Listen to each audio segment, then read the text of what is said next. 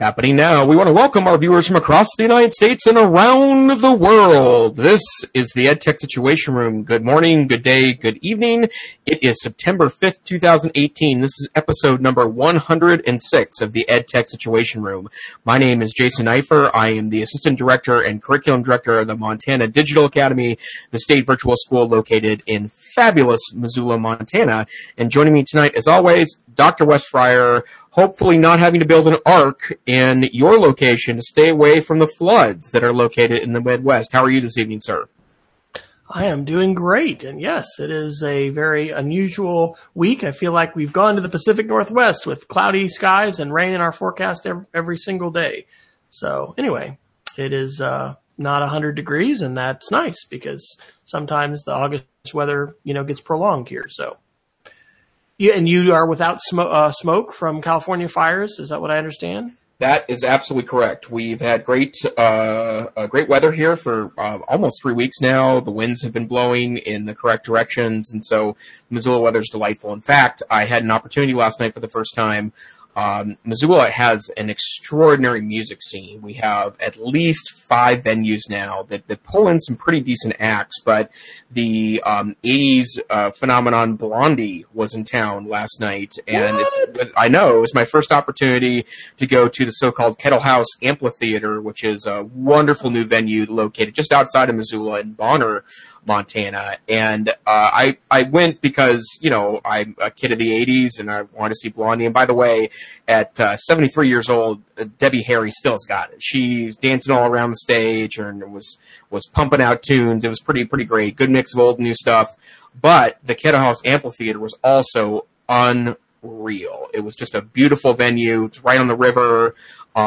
Beautiful mountains in the background. Really well thought out venue. And unlike 1 year ago this week, where Montana was covered in a very thick blanket of smoke, it was basically smoke-free the entire night. So we're feeling very lucky here in western Montana to not have any of the smoke from the wildfires, which means we don't have anything locally. So all good here in Zootown. Clearly, the cultural level of the podcast has just gone up. My wife commented after last week, she was like, does anyone listen to that? And half of what we say, she's really not quite sure about. So anyway, so I was like, okay, maybe we should, jump to, or where's and I talked to my mother this weekend. We went home. So I was like, she had started listening and there was just a lot of banter. So perhaps we should cut to the chase even faster to let the first time listeners know that, yes, we are going to talk technology news here, but we do tend to start with weather and other, small little chit-chat. Right. Wes and I are friends, so that's the bottom line. You're going to have us, catch up on the week with us. So yeah, if you want to join us for our little weekly get-together, that's great. Right. Yeah. The coffee's on us. So, well, Wes, lots of interesting things going on. And I think I intended on going something a little different first, but I think we should do this first because it's kind of nostalgic for me. 2 big anniversaries this week. One's a little more practical than the other, but Google, like the search engine, Google turns 20 this week. What started out as a graduate student project at Stanford became, Google, which is obviously one of the world's most important companies. And I was actually thinking about this when I spotted this retrospective on The Verge, and I would suggest for those of you that are not aware of the history or maybe want to see kind of the retrospective of 20 years of Google, The Verge has a wonderful article in today's edition. The link, of course, is our website, edtechsr.com, but I actually was thinking about when I started using Google, and I actually remember this pretty well. In the late 1990s, I was a teacher in the Helena School District, which is where I started my career and taught most of the years of my career, and I was becoming a fairly popular professional development presenter inside my school district, where I would do 3-hour workshops, and most of the stuff I was doing pretty early on was ridiculous but popular. The title that actually some of my friends still make fun of, but, I could get butts and seats, what's called Jason Mines the Web. It's like random stuff that I ran into on the internet, and here it is, yay, the internet. But, I've been using, Meta They're like Metacrawler was the name of the search engine, which was the geeks search engine, right? Because Metacrawler searched all the search engines. So if you were a web crawler fan, or you were a Dogpile fan, or you were any of the popular search engines back in the day, Metacrawler crawled them all, and then you could.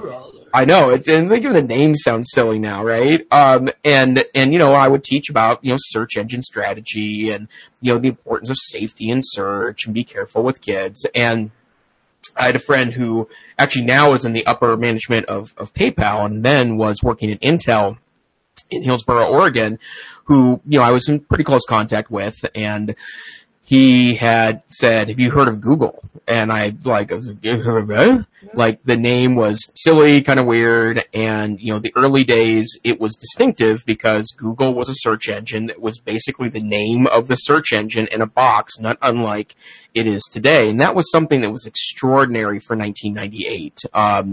Every single search engine, every single meta site that tried to catalog the web, like Yahoo, it was an advertising nightmare. It was cluttered. It had kind of a overly designed newspaper feel to it, and Google was awesome because it was super simplistic, and the advertising that eventually made it on Google was just tiny little ads that were not pop-ups. They did not flash or blink or cause people to go into convulsions. Like, it was just a really simple interface, and it didn't take long for the nerd set, including myself, to figure out that Google seemed more accurate because they had an algorithm behind what they were doing that felt smarter and felt less maybe artificial, and it seemed really just authentic and fast. And so that was the start of Google for me.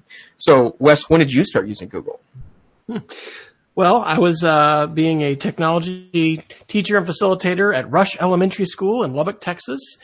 And I was basically teaching 4th, 5th, and 6th graders half of the day, and then integrating with teachers. And we were using Yahoo. And I remember, that was when the web was being curated by hand. And so we had what was that called when you had the topical? There's some fancy words for that, as far as the categories and the hierarchies, the hierarchical web. There's other words for that, but oh gosh. My friend Tim Kane, who graduated a couple years ahead of me at the Air Force Academy, I was communicating with him for some reason, and he had asked me kind of a similar thing about Google, and I'm like, what is that? And then, discover this world. But, we were still into Yahoo, and I will admit in that same era, this just makes me cringe. We're doing so much with student email and safety. I actually helped my students create their own Yahoo accounts at that time, which, was not, with hindsight, a real safe thing. But those were the early days of the web. So, yeah, and that's when Alan November was teaching everybody how to use Alta Vista and do, advanced Boolean searching. Right. I think, or that time, that was shortly thereafter.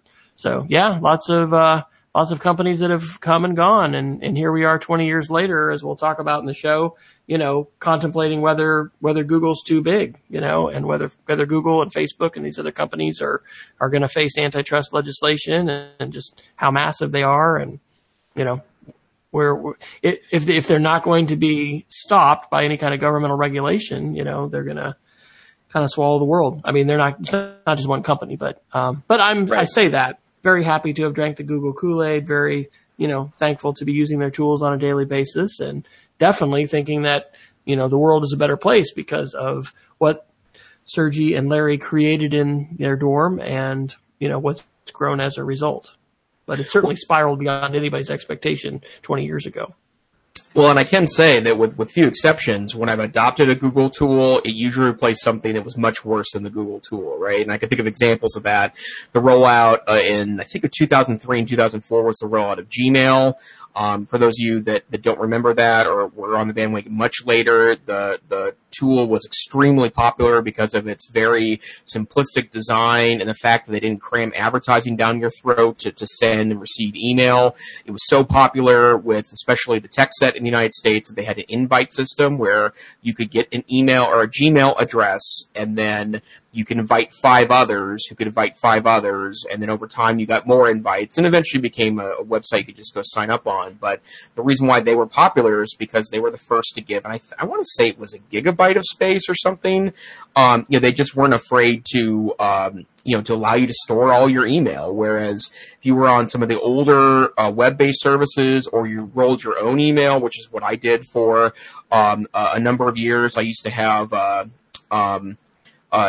email at Nifer.com where I'd host on a website, and I had hosting for that email. And the joke was that with students is I would tell them my email address was anything at Nifer.com, because I had set up to where I had a blanket email box, and so my kids would get kind of creative about what the anything was, and half of them just emailed the word anything at Nifer.com, right? But that was great, but not very secure in retrospect. And then more importantly, the tools to manage that were terrible. And the spam became unmanageable. Yeah, and so, for me, Gmail was a real revelation, and I've had the same Gmail account since 2004. I haven't had to change email accounts, and I have the same one I did from day one, and that's been pretty great, and I've very much enjoyed that. The other anniversary is the Chrome browser, and so we've got Tom Warren's article from The Verge. Google's Chrome browser is now 10 years old, and so he's noting that Chrome on the desktop now boasts a 60% browser market share. I mean, think about where we were 20 years ago, Apple on the ropes, Microsoft, making the investment to try to help save Apple, Internet Explorer, in the emerging internet. Well, I don't know. I mean, I guess we weren't using Internet Explorer quite that early, were we? Or maybe we were. Certainly by, 2000, if we go ahead 10 years, I mean, right. Chrome has been a revelation. I mean, Firefox and definitely open source, and there's roots there with Netscape. Right, Netscape Navigator. Yep. But I was just looking at the timeline, and it was 2002 when Firefox was released, and Firefox, I believe, was resurrected from the ashes of the Netscape Navigator. I think they're related in some way, shape, or form. And then Internet Explorer obviously became very popular, but when Chrome was released in 2008, it was a really welcome alternative to Internet Explorer, and to a lesser extent, Firefox, although a lot of people still stay with Firefox today. And I have to say, Firefox has gained new respect on my icon bar because it's fast. I mean, I would say it's equally fast to Chrome, and depending on which website you're talking about, it probably goes back and forth. But the simplicity of it, the fact that they were trying to move away from toolbars, which was a very popular way to add functionality to a browser in 2004, 5, and 6, but they were super spammy and oftentimes had spyware installed on them. And the simplicity of the Chrome browser, for me, was a real revelation as an end user. Absolutely. And from a security standpoint, not only the Chrome browser, but the Chrome OS, as far as Chromebooks, which, have come as a result. This article in The Verge, says that Chrome is sort of risking, or on the edge of becoming the new Internet Explorer 6, because of its dominance. But, the emphasis on web standards, we're now seeing Google with the works best with Chrome, messaging, and even at school. I mean, we put Firefox and Chrome on everybody's machine, whether it's a Windows or a Mac computer. But we definitely encourage folks, because we use and do so much with Google, to, go ahead and use Chrome. So anyway, I think these are great anniversaries to celebrate. I think it's wonderful to see, what Google has done to the computing landscape. And in terms of reinvention, it's critical that we continue to push the envelope with security and look not only to the web browser, but beyond the browser as far as the operating system. And so the ways Google is iterating in that way, I think, are super important. It's also pretty amazing to see what Microsoft is doing and the way all of that is actually moving. So, right. Absolutely. But yeah, these are celebrations for sure. And then while we're on the topic, one of the things that happened this week is that version 69 of the Google Chrome browser was released, and it's the kind of 10th anniversary release of the browser, and it has come with a number of interesting features. I thought we could go over a couple of these for just a moment. First and foremost, Google's been working on a new design to the Chrome browser, and it's more that goes along with what they call their material design. And this gets a little nerdy, but you've probably noticed in the last 4 or 5 years that the broad internet has become flatter would be the way to utilize that. Less three-dimensional or perceptual three-dimensional images, less what they call skeuomorphism, which is this notion of trying to recreate the physical in the digital. So things like a design that suggests that something is stitched and it's not because it's a flat surface, right? So trying to create a perception of three-dimensionality. But they're pushing out more material design, and in fact, a couple of weeks ago, you could put in some flags in the Chrome browser and get an early preview of that flat design. In fact, I'm looking. I run my home Chrome setup in the beta mode, which is now showing off that flat design in the Chrome OS. It's really beautiful. So that's something to look forward to.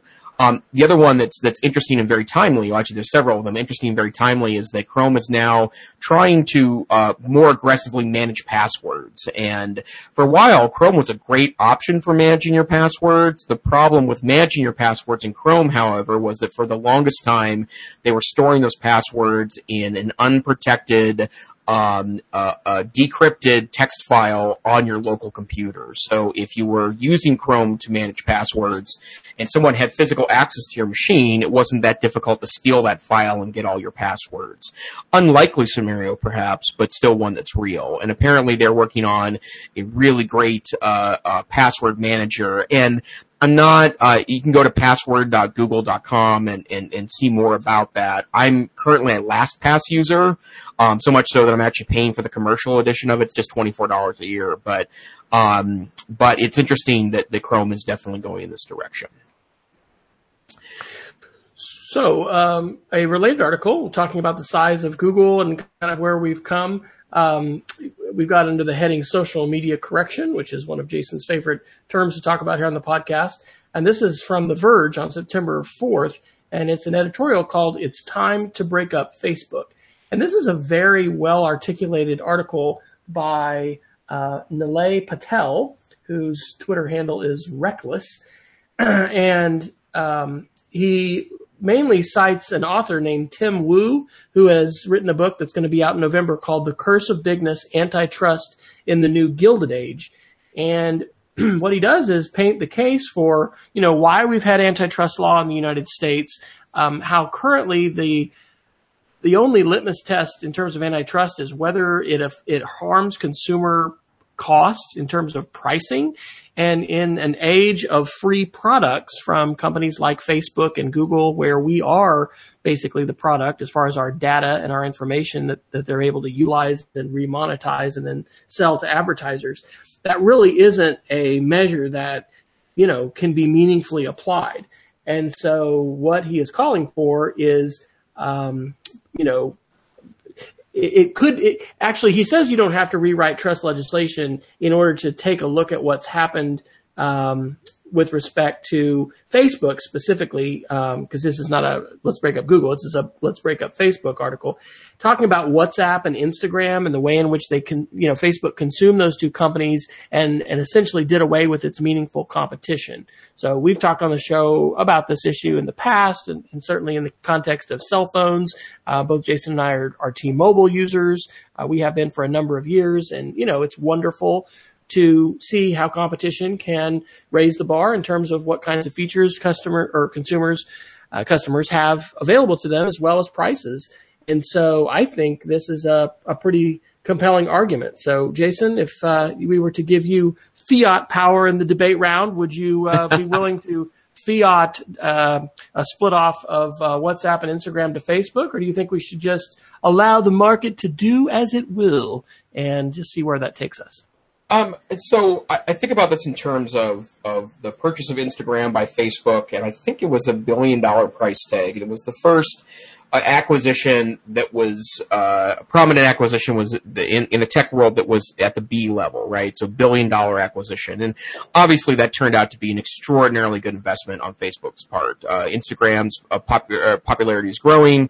It's a huge marketing platform now, right? And even though there are other initiatives like Instagram TV has been on a real slow roll, so it's not something that's become a real factor yet, even though it's clear that's part of their future strategy.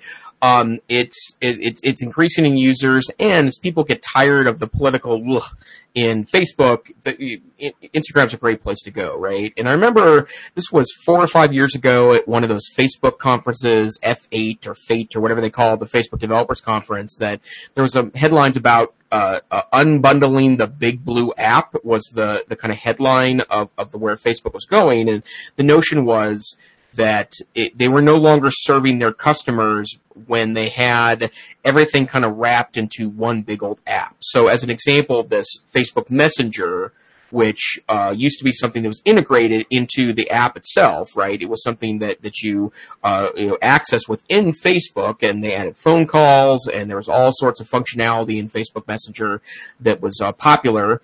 They decided that those need to become separate apps. So Instagram wouldn't get sucked into it. Messenger was separated from it. WhatsApp stayed separate from Facebook.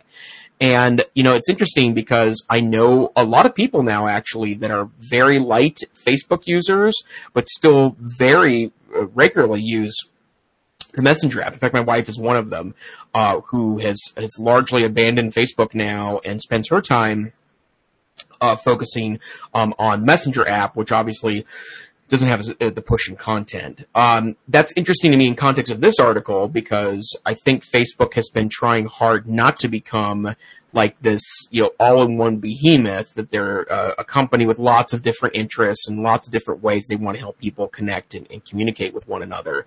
I like that analysis, that it's hard to apply maybe our historical notions of what a monopoly is, what a company that's grown too large or has too much control is, because, there's no way to even conceptualize Facebook tampering with elections, during the progressive era of American history, right? Like there's no way to even dream about that then.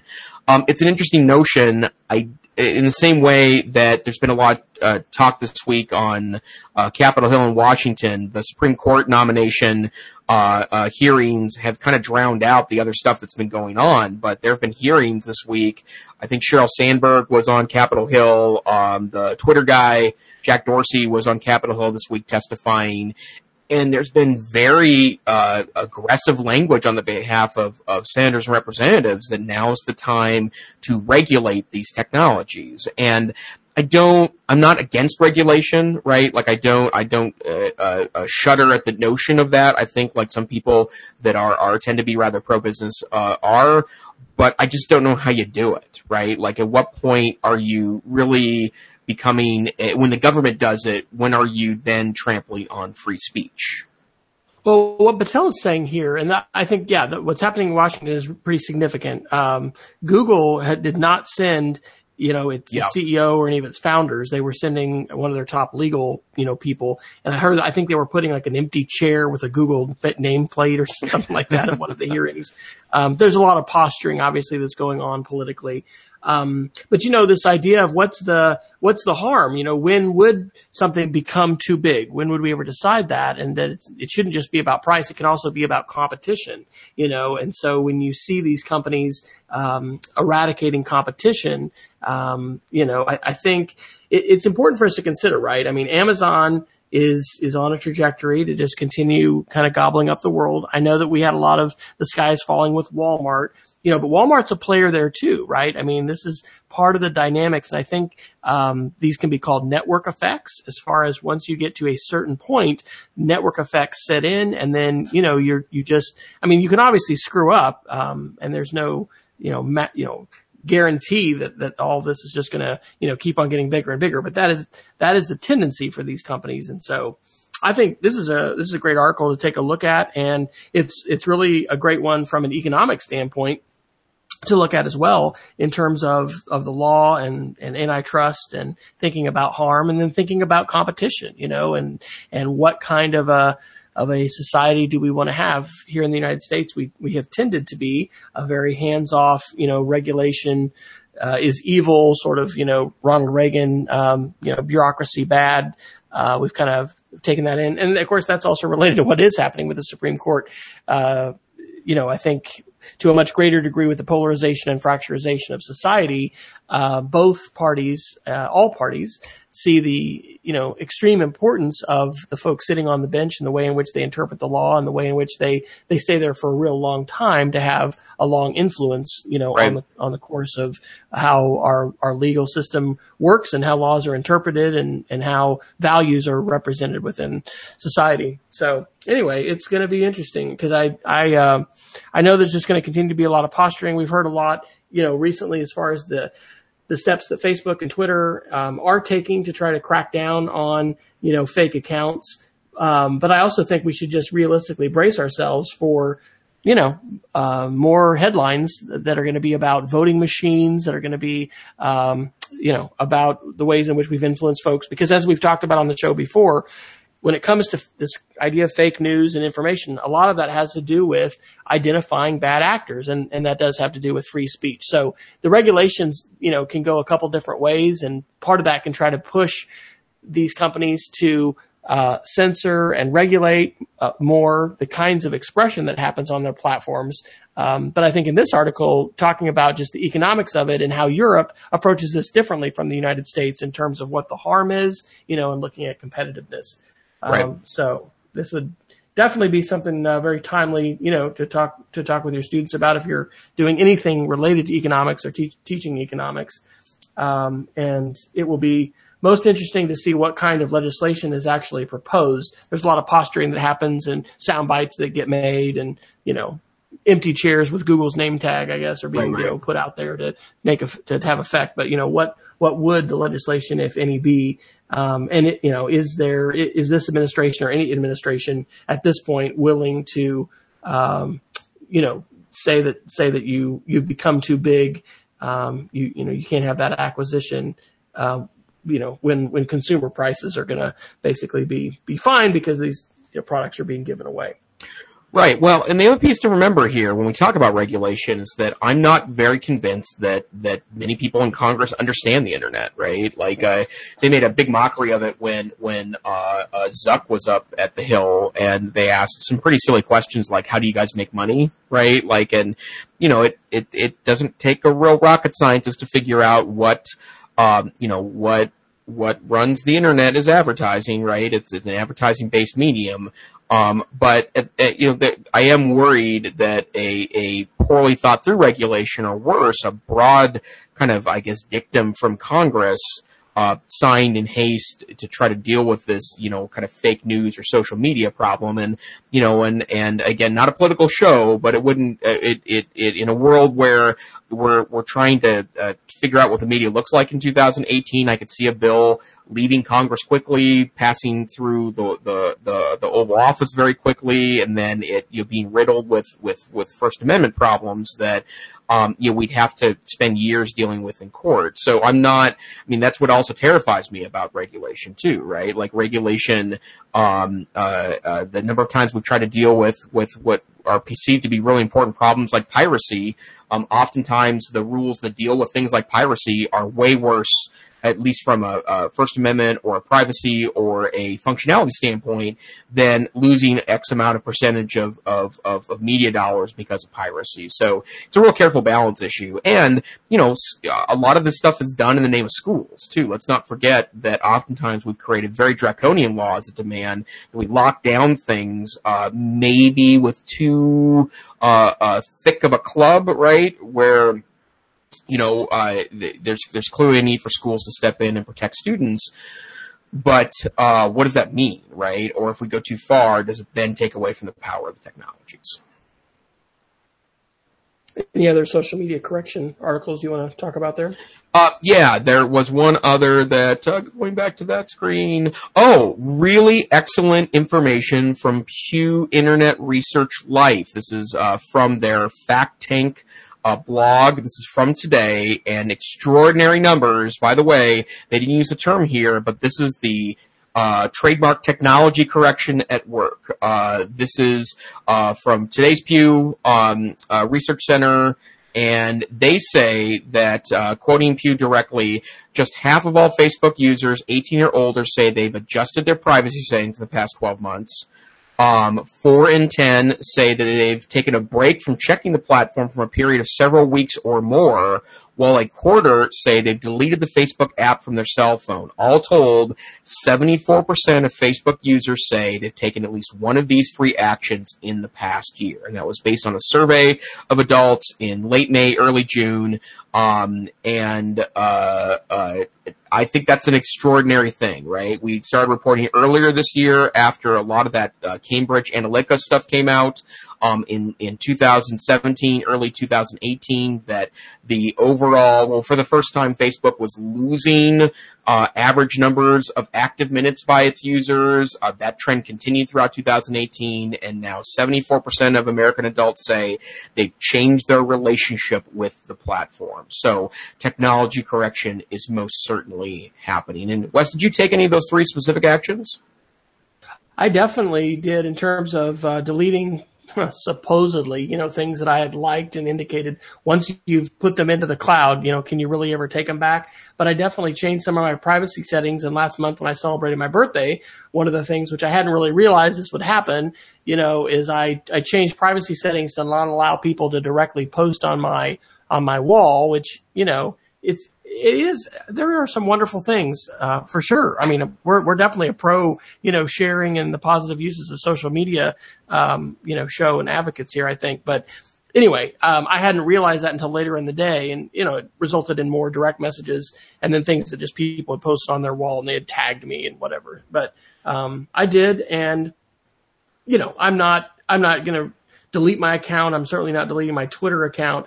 But I have, changed the way that I'm using the platform and feel like I'm, more aware of the ways in which I'm being marketed to. And I think there are some benefits to that, right? I don't want to just, when you watch mainstream news, and I watch probably more commercials with my family, just being up with my parents because they're watching more TV, and just the whole spray and pray, kinds of advertising, or when you're watching, CBS Sunday Morning, you're like, I think they're targeting an older demographic here with the kinds of medical, advertisements they're doing.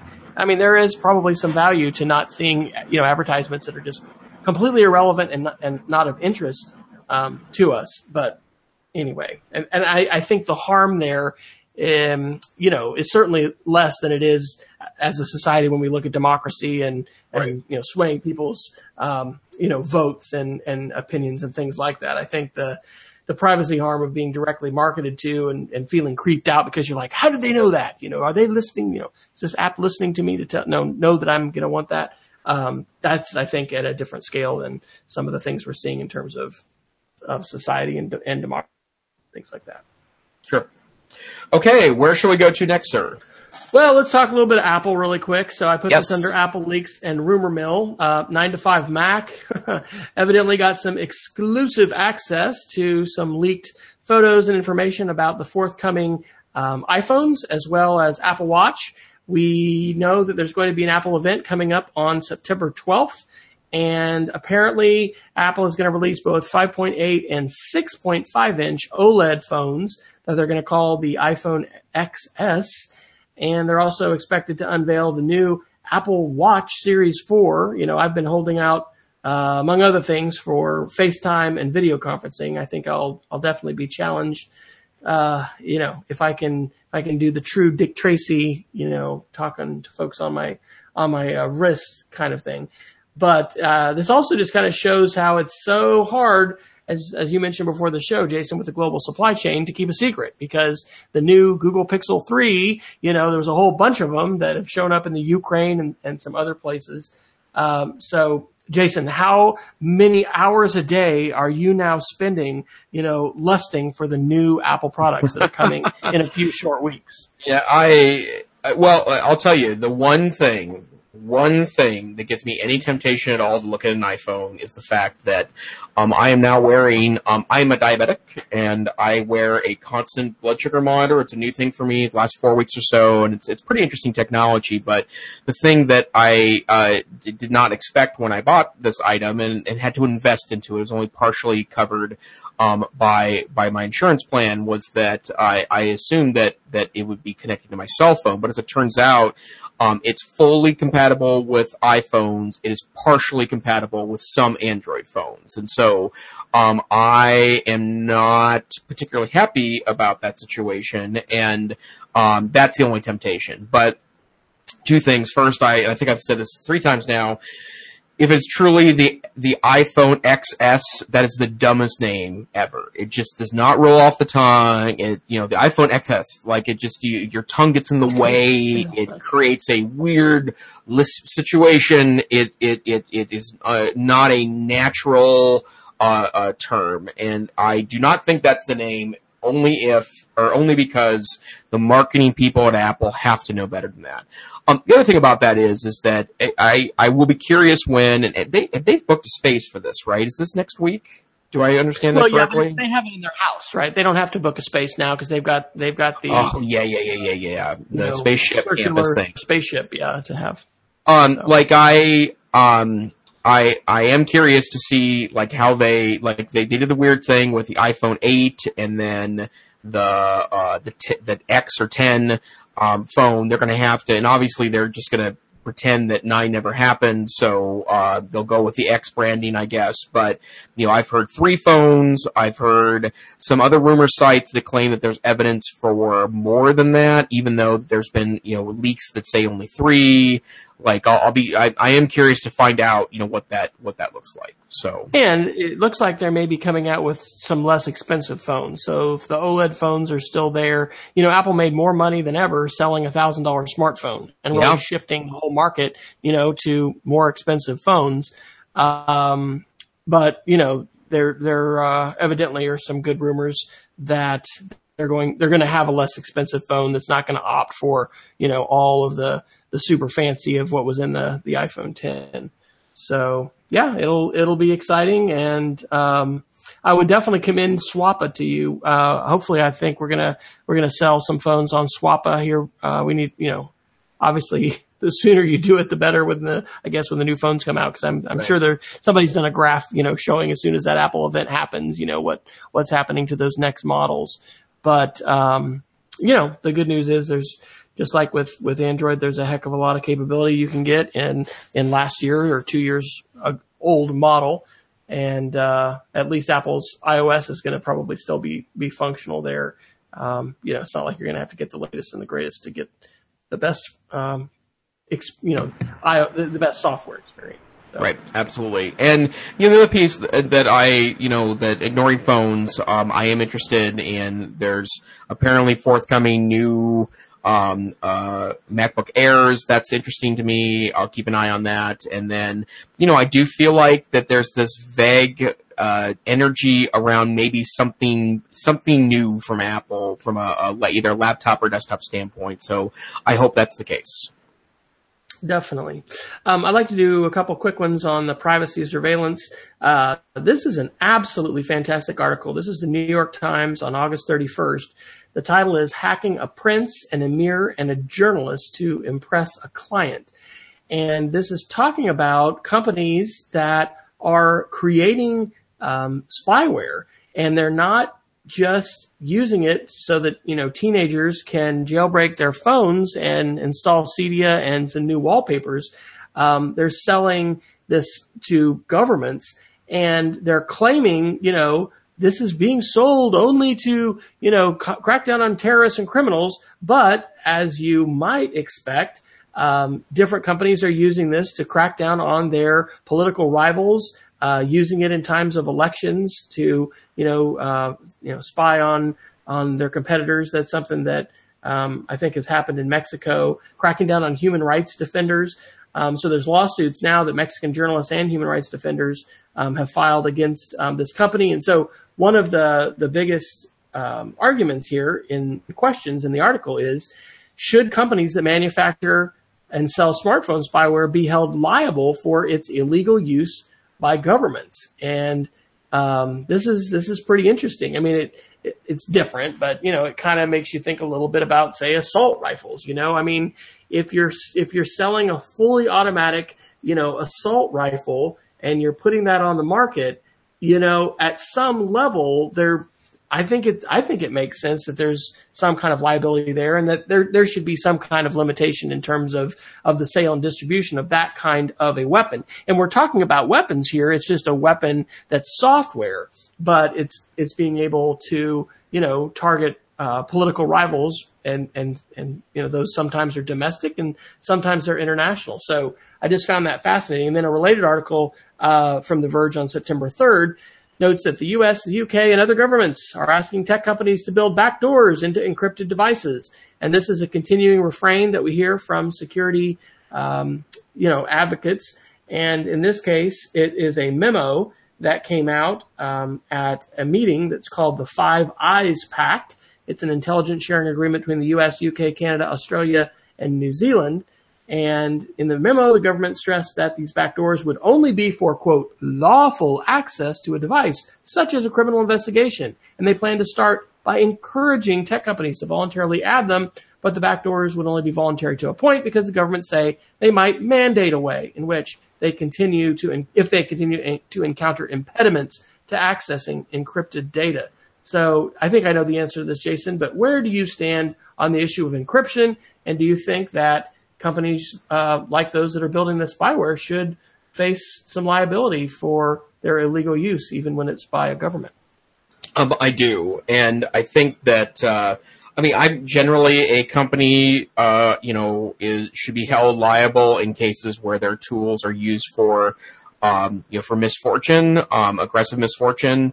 But at the same time, like in a lot of cases, the intent here was quite negative when these tools are used, and they're used for aggressive, nefarious purposes without any redeeming value to them. And yeah, I do. And I won't go into a lot of detail because it would be a long story, but I've been helping some people lately in context of both work and home, try to ungum up their machines because things have been installed on them, plugins in Chrome, plugins in Firefox, malware installs with handy applications. And to be clear, I get stuck by that sometimes too, right? I usually can read it out right away because I recognize the telltale signs of the doom, but there is a lot of really junky stuff out there whose entire intent is either to serve you advertising or you take your data away, right? And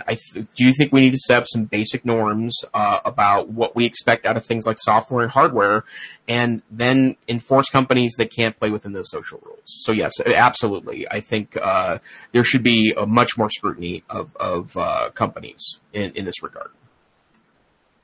Related to the idea of regulation and what government should do, there's a really interesting article that comes from the Wikimedia Policy Medium account, and the author is the chair of the Wikimedia Foundation, Maria Safadari Huichi.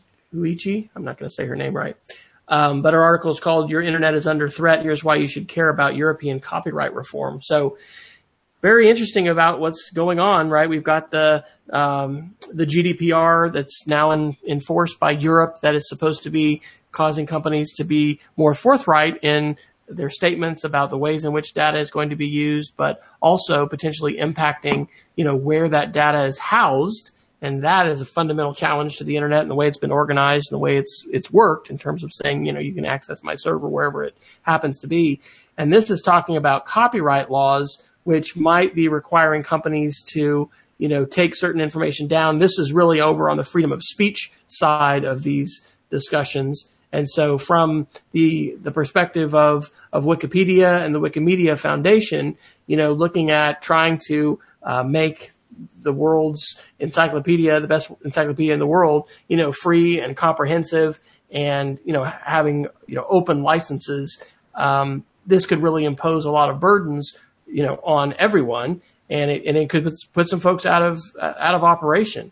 So yeah, the way that all of this evolves in the next few months and years is, potentially going to be a pretty big deal as far as how the internet is allowed to grow and what people are allowed to do and not do. So, I'm not sure, where to place the bets there, but I think how has your thinking about the social media correction changed since you initially kind of came up with that term in terms of where it's going and how regulation plays into it?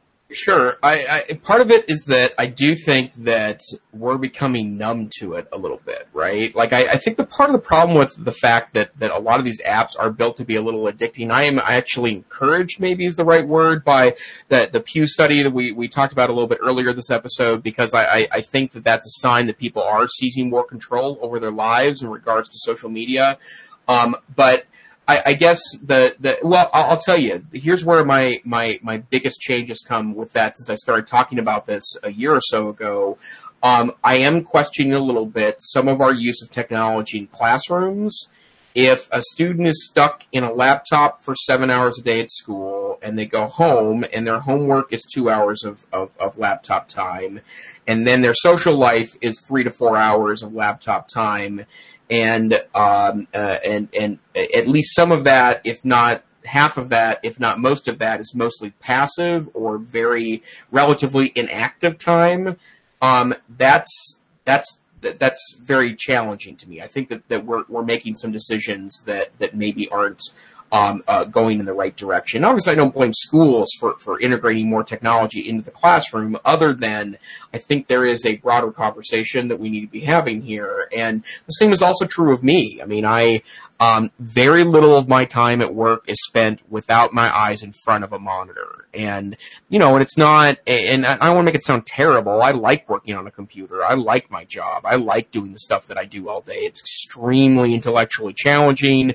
It's sometimes, a little, tiring or stressful or anxiety provoking, but not in a way that it's impacting me long term. But, then I come home at night and then I like to read stuff on the internet. I like to, do nerdy things. I like to occasionally game on a computer.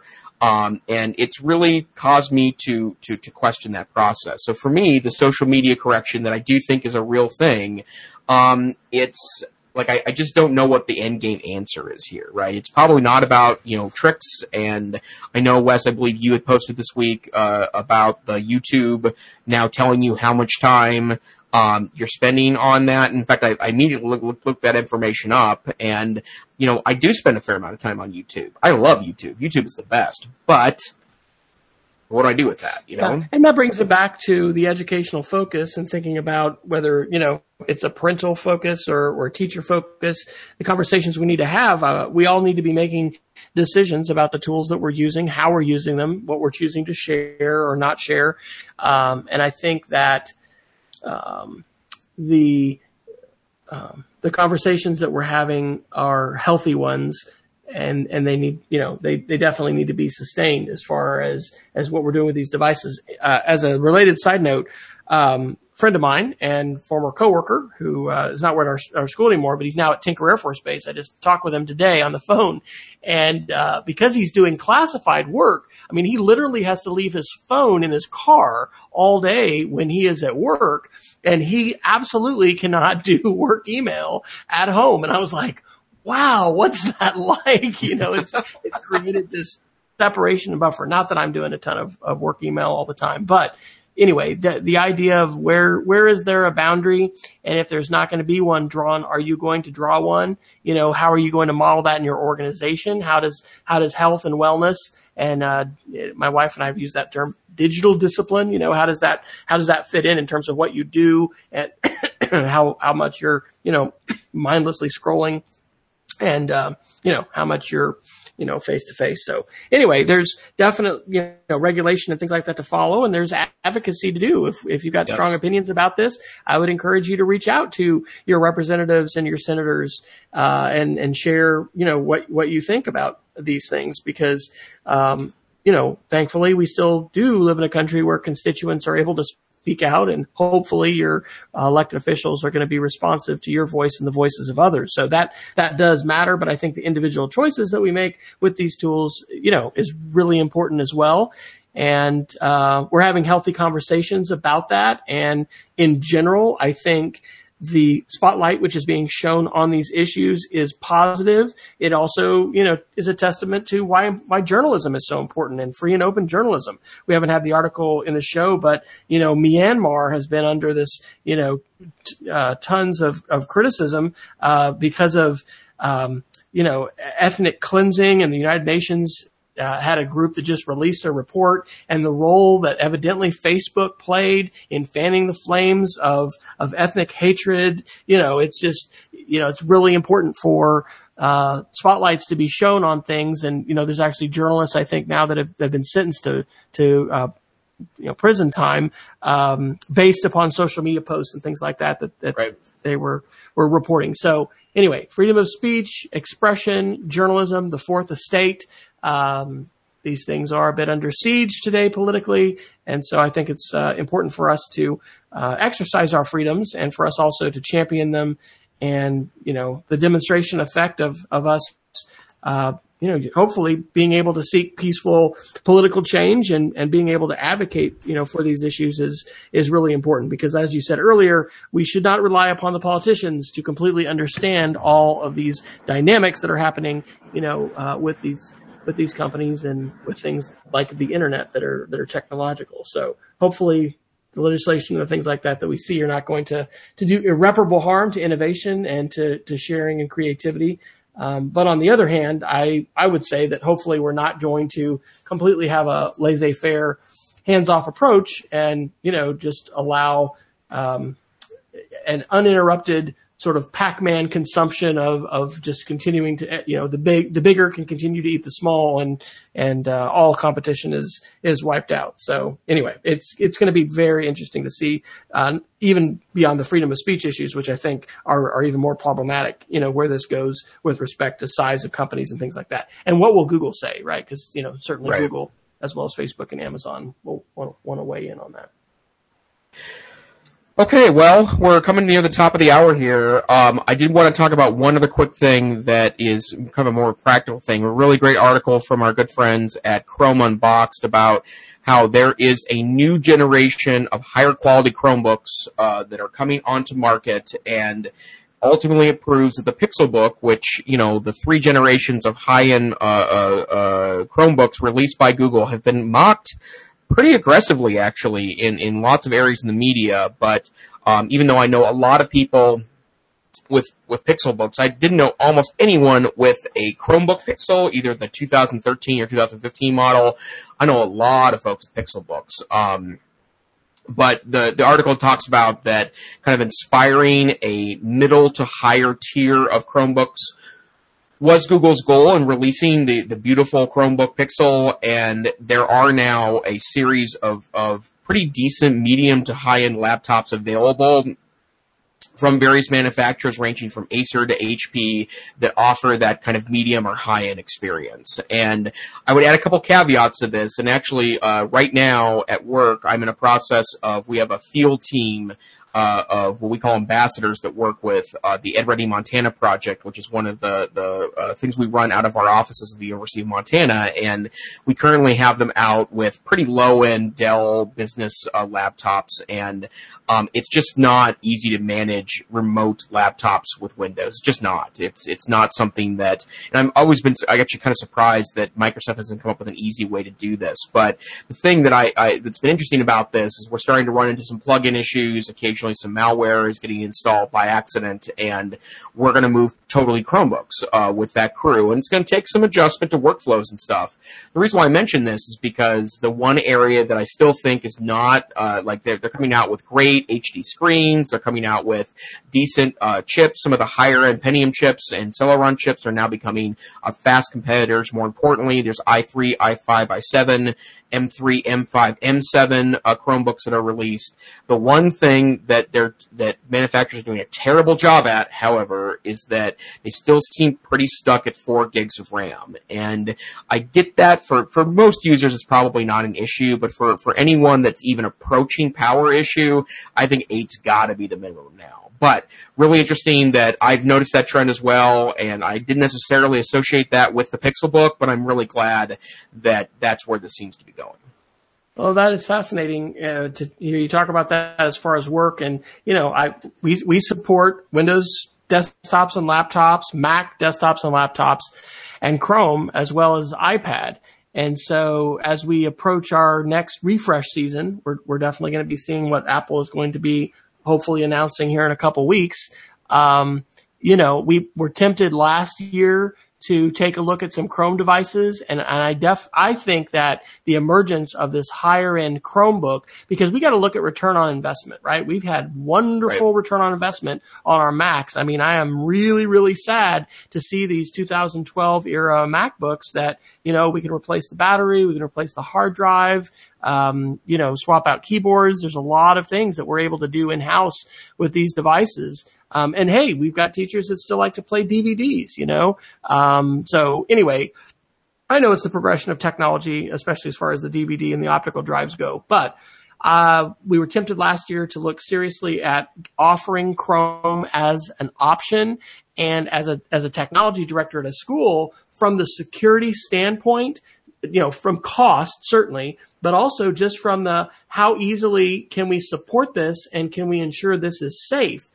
There's really no comparison between a full-blown Windows OS or even a Mac OS today and something so light and, refreshable with a good power wash as a Chromebook. So I think we'll also be looking at iPads. I mean, we're doing a lot with Seesaw, and it's going to be that's actually where with Chromebooks and, the world facing cameras and possibly, if it's going to be a yoga style convertible laptop or even a detachable screen, all of those things are important. Interestingly, with our parents, particularly with our youngest kids, there can be a stigma to having your phone out, even if you're taking pictures. Let's say for a Seesaw portfolio, there's a stigma with having a phone out. Having a larger device like a tablet out, is something we're talking about. Perhaps that's something we can help educate parents about. Like, this isn't just being on Facebook or social media. We're using this for an educational purpose.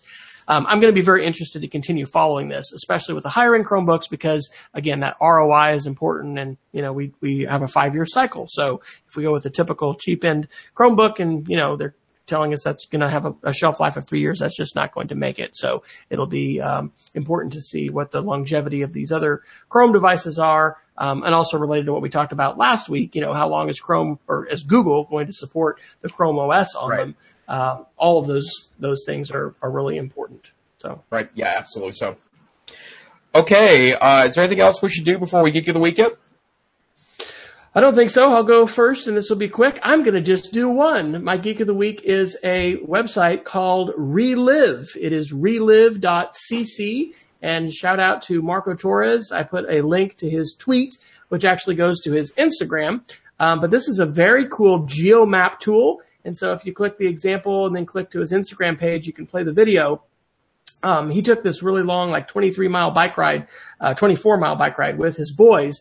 And so you play this, and so it has a really neat satellite view zoom in with these place marks, and then where you've taken the photographs, it pops up and then shows you those pictures. So you get to relive your experience, in this case, seeing where they drove along the beach there on the California coast, and just really pretty amazing. So I have not used the tool yet. I just saw this, I think, last night or the night before, but I'm always a fan of geomap tools, and so I will be adding that to the Show with Media site on the geomap page, which you can find at showwithmedia.com.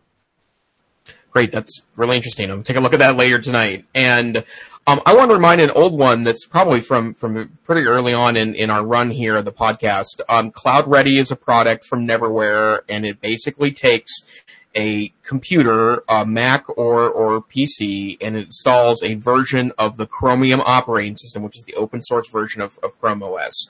The reason why I mention this is because and maybe I'm a nerd, but the point being that at work now, I have access to great hardware, and I keep going back to my desktop computer, which is an 8-year-old workstation. It happens to have a nice advanced chip in it and 16 gigabytes of RAM, but it's something that you could buy for $100 on eBay, right? We're talking about cheap, old workstations that have powerful chips for 2010, not so powerful for 2018, but I've stuck 3 monitors on my workstation and have installed the home version of Cloud Ready on it, and it is easily my preferred work computer. And for those districts that have low resources that have access to free or cheap used hardware, for example, in the state of Montana, all recycled hardware from state agencies goes to a warehouse where it's then available to schools.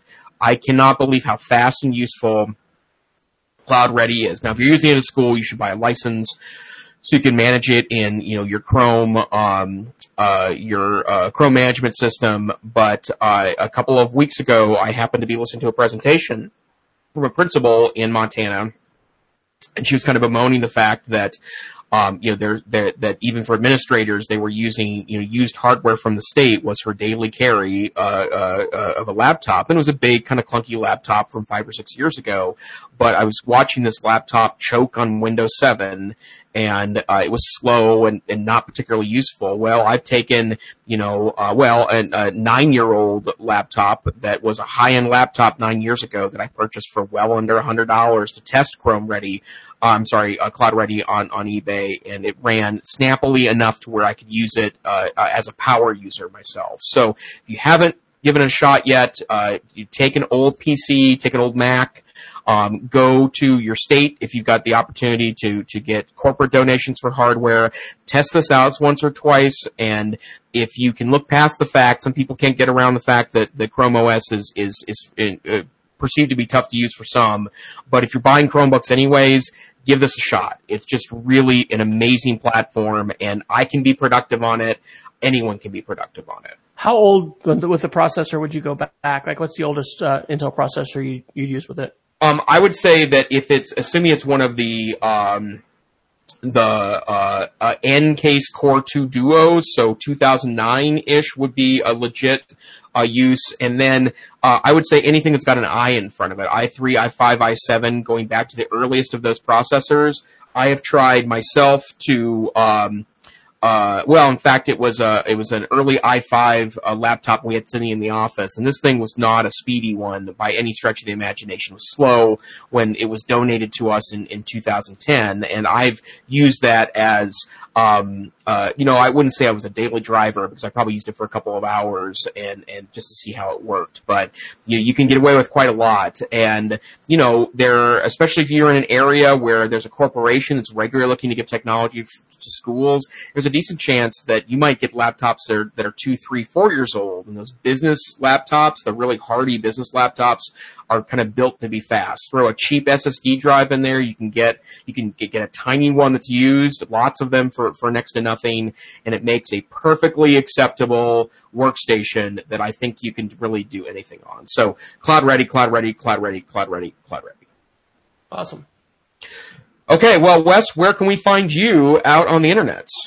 I am W. Fryer on Twitter and speedofcreativity.org, and I have rebooted my little newsletter and little video library, and I'm starting to do a Sunday newsletter as well as a screencast that I'm publishing out on playingwithmedia.com. So those are some new places I'm publishing in recent weeks. Excellent. And I am at TechSavvyTeach on Twitter. I also work with the Northwest Council for Computer Education, where I am the TechSavvy teacher in residence. Actually, I'm the TechSavvy administrator in residence. My buddy Mike is the TechSavvy teacher. We have new initiatives rolling out, and we're going to be refurbishing our YouTube channel. So look out for interesting tidbits and information related to tips we can offer there. But when Wes and I are not tweeting, videoing, newslettering, we like to do this podcast, which is the EdTech Situation Room. We are here on Wednesday nights at 9 p.m. Central, 8 a.m. Mountain Time, 3 a.m. UTC. And if you can't join us live, although, hey, please try. We wish you would. We love to have people in the chat room. Sometimes you bring people into the episode to chat live in our Google Hangout. If that's not your thing, that's fine. You can just go to our website, edtechsr.com, download a tiny, tiny audio file of it. You can see all the links we've posted to our website. And, of course, you can find our podcast wherever finer podcasts are aggregated. Next week we will probably be an hour early. Yeah, so pretty decent chance we'll be at 8 p.m. Central, 7 p.m. Mountain Time. And, of course, that gives Wes the opportunity to go to bed at a decent hour. hour. So I always kind of feel bad that sometimes you process the podcast after we're done. I've switched that. I'm processing in the morning, so it's all good. It's all good. So we love it when you stop by, and we're happy to have viewers. Tell your friends, tell your EdTech friends about the podcast. Leave us a review in iTunes. Leave us a review in Stitcher. Helps more people find the podcast, and we appreciate you listening or viewing. Thank you, and good night.